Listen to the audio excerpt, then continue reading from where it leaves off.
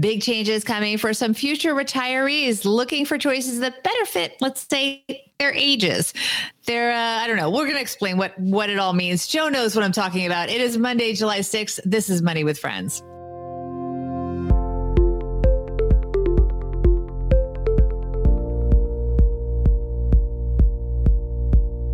Welcome to the Money with Friends podcast. I'm certified financial planner Bobbi Rebell, host of the Financial Grown Up podcast, coming to you from my very grown up kitchen in New York City. And coming to you, I said this before that it was the last time, but it is truly the last time I will be in my mom's basement while it's in Detroit, Michigan. I'm Joe Saul-Sehy. This is the Money News Show that includes commentary on recent headlines and stories with thought leaders from across the financial landscape. We break those stories down into what matters to you, our friends. We leave you with a takeaway to make it your own.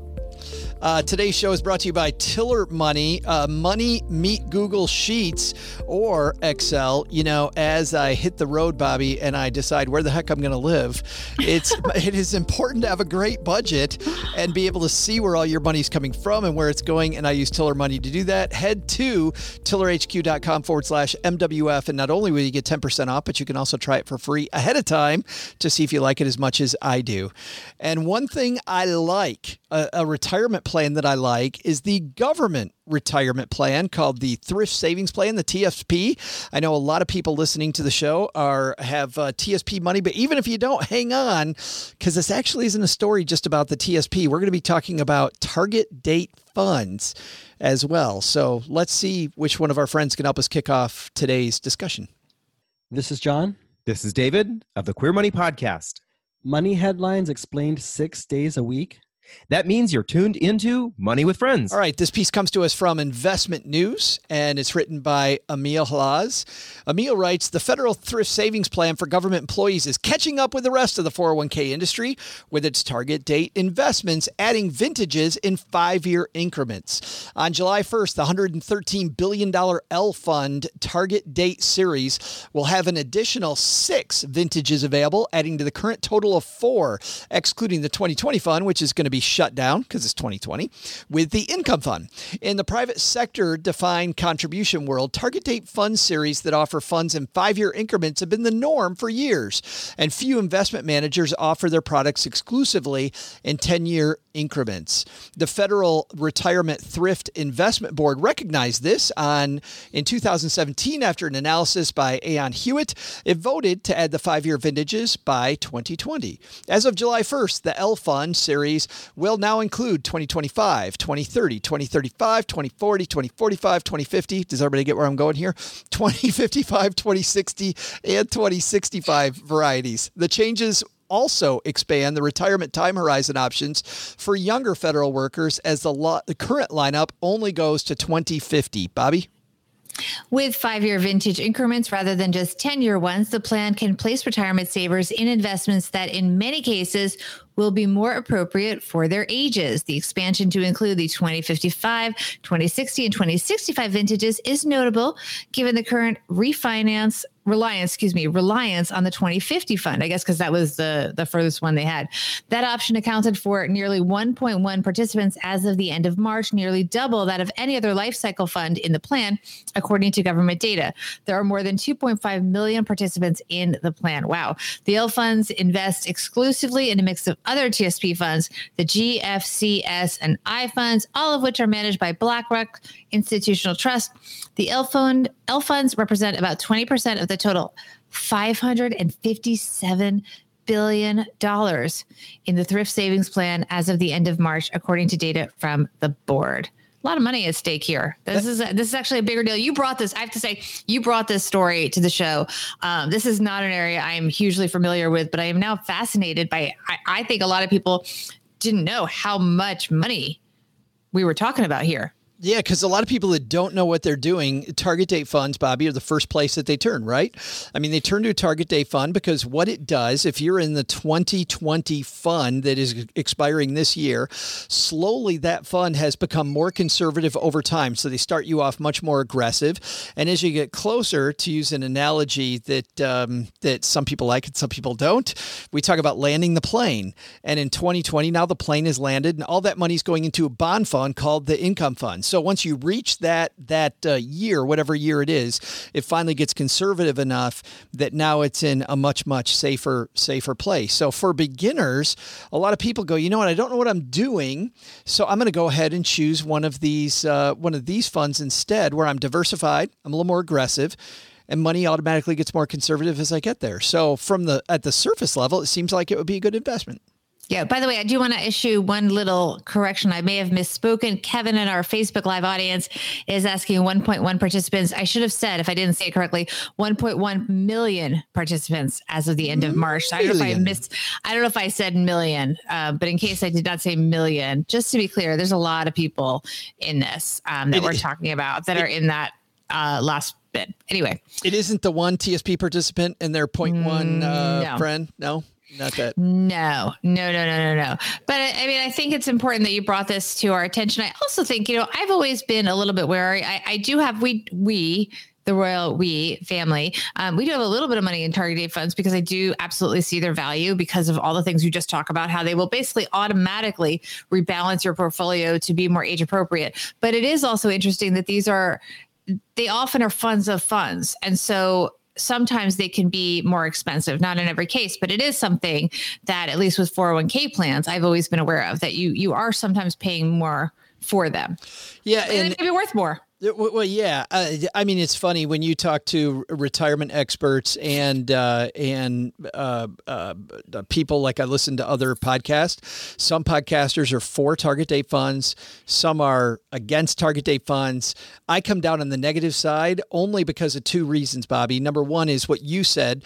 By the way, the TSP, not one of those expensive funds, incredibly well managed. All the funds inside of the TSP, it's an incredibly responsibly managed retirement system that government employees have.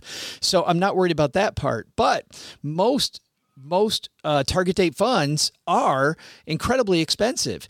And it's almost like in his book, Kitchen Confidential, Tony Bourdain, a book of his, by the way, that I absolutely loved. He talked about the chef when they couldn't get people to buy something all week long and it sat in the refrigerator and it didn't look good anymore. They would chop it up and make it and throw it into a salad so that they could get rid of it. Right. And so this was part of his Eat Before You Read This chapter, which is notorious with people that read a lot about this stuff. For a lot of fun families, target date funds are that salad. They're a bunch of funds that nobody buys. They have high expenses. They throw them all into a fund. Target date funds seem like a hot thing to buy.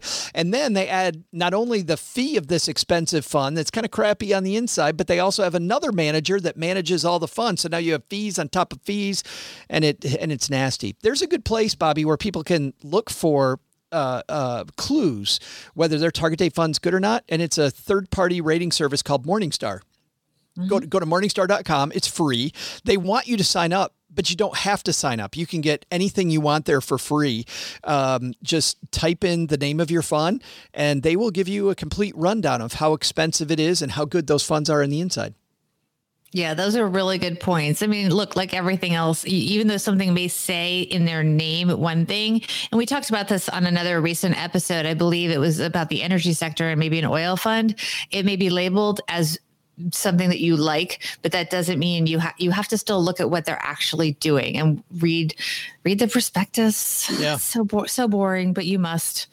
Yeah, I mean, especially those fee pages, and a little bit about knowing how it runs. I prefer Morningstar because of the fact that it takes that 100-page prospectus and in three pages gives you as much of that data as you really need. Absolutely. But referencing back to that example where you had a fund that, the title, the name of the fund implies one thing. People were buying it based on the title of the fund, but their prospectus gave them permission to, if they felt it was the right thing that they wanted to do completely things that had nothing to do with the title, right? Yeah. Remember that? They were bidding up this one fund.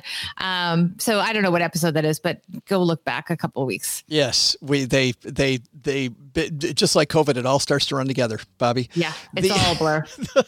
The other thing I want to say is that, and this is the really important part about target date funds that I don't love, which is that you need your money to double several times if you're going to get where you're going to go. You need it to, which is a reason to start early. Number one, you can't go back in time. So start today, and then your money will start compounding. The interest will compound, and you need interest on top of interest. So you need that 10 to become 20, become 40, become 80, become $160 as fast as possible. But Bobbi, if you think about that, the last double is the important one. And what happens in target date funds that I dislike very much is they are, to use that term I used earlier, they're landing the plane at the same time that you really need that last double.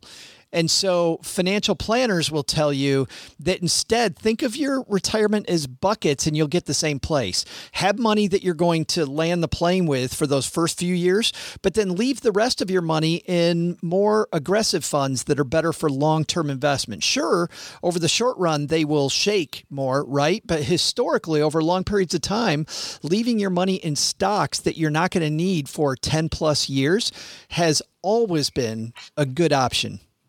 Well, you're pointing out something that's obvious, but people don't necessarily think about it. And that is because retirement is so long. Like, let's say you're working from age 25 to, 60. So you're working 35 years. You might also be retired for 35 years. So you don't, it's not your investing horizon isn't 35, it's 35. And then a different approach to investing because some of your money has to last a very long time. So you are not landing the plane flat at age, 65. You are having enough to live on, but the rest could be in there for another 20, 30 years. And you have to think of that your time horizon is not ending. It's just kind of the middle, really, when you think about it. And I think you bring up a good trick for people that want to go ahead and use target date funds. Don't pick, Bobbi, that year that you're going to retire. Maybe go 10 years further. Because still part of it's going to be conservative. And to your point, unless you're having a big blowout the first year retirement, and if so, I want to be there to help you spend your money. But if not, if you want money to last, you definitely want to push it back further. By the way, our friends hanging out with us here live on Facebook, and you can hang out with us while we make shows. Head to facebook.com/iStackBenjamins. Lots of people talking about my brunch analogy. Joe says that's why I drink my brunch, which I think is important. And Annette has a good, she says, never order special at a restaurant. If you haven't read Kitchen Confidential, by the way, man, a lot of things showed Anthony Bourdain's brilliance, Bobbi, but that book was just, it was so fun. Just a great read. Putting it on my very long reading list. Yes. But yes. All right. Just a second, Bobbi and I are going to have our takeaways about today's piece, our discussion on target date funds. But first, I want to say a big thanks to Tiller Money for supporting Money with Friends. Money, meet Google Sheets or Excel spreadsheets. You can easily track your financial life in one place with the greatest control. You'll save time with fast, automated updates of your daily transactions and balances directly into your spreadsheet. And you can track all your financial goals in one place so you can make a better budget, spend less money, pay down debt, and collaborate with your family more easily.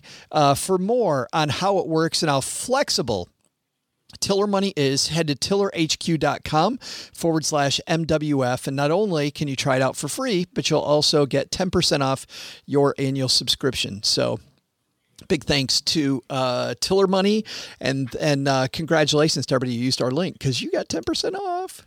Woohoo! Yes. What's the takeaway here, Bobbi?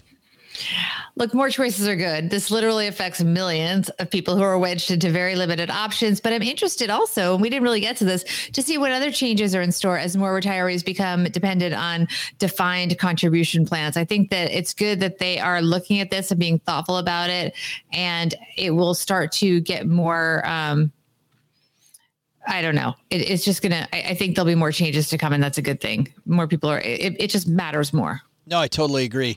And I think in the 401k industry in general, as we saw, you and I reported all last year about Robinhood leading the charge to zero for all the major brokerage services, right? When it came to prices, we're now seeing the same thing, I think, that's going to happen with retirement plans. But whether your plan administrators decide to do that or not, the tools are out there to manage this really well. And I personally think it's not that hard to pick a few funds and beat your target date fund. It isn't that hard. So take control of your money, and I think it will reward you very, very much.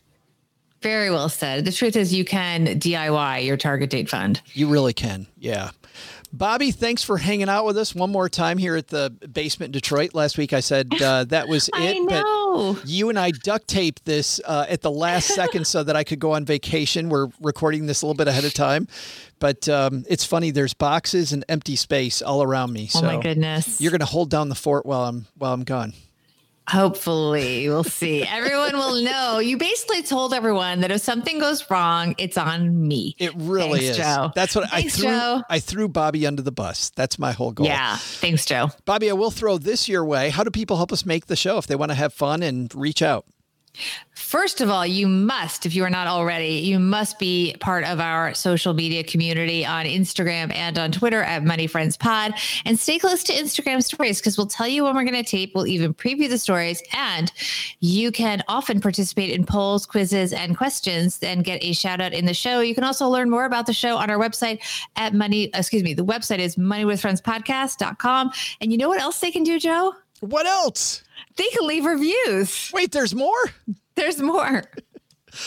They can leave reviews for us, and they are appreciated. And I hope they do, because it tells people what they're getting into with the evolving nature of the show. And I'm glad to see our reviews lately.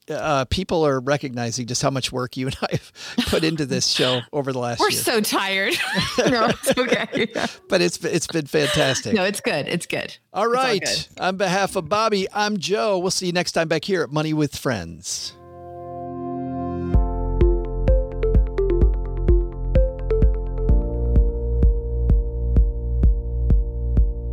This show's created and hosted by us, Joe Salsihai and Bobbi Rebell, and it's edited and produced by Ashley Wall. Money with Friends is a product of Money with Friends, LLC, copyright 2020. For a list of the thought leaders who appear on the podcast and links to the stories discussed, head to our website, moneywithfriendspodcast.com. You can also check out our schedule for upcoming recording sessions so you can join us and be part of the show. Also, be sure to follow us on social media at Money Friends Pod on both Instagram and Twitter. Look out for our polls and quizzes. You could get a shout out on the show. We're well worth following, we promise. As with anything, remember you shouldn't take advice from any of us or any other videos or podcasts without first talking to your financial advisor. These people on this episode, they're here for your and their entertainment purposes only. I'm Bobbi. I'm Joe. We'll see you here back next time with another episode of Money with Friends.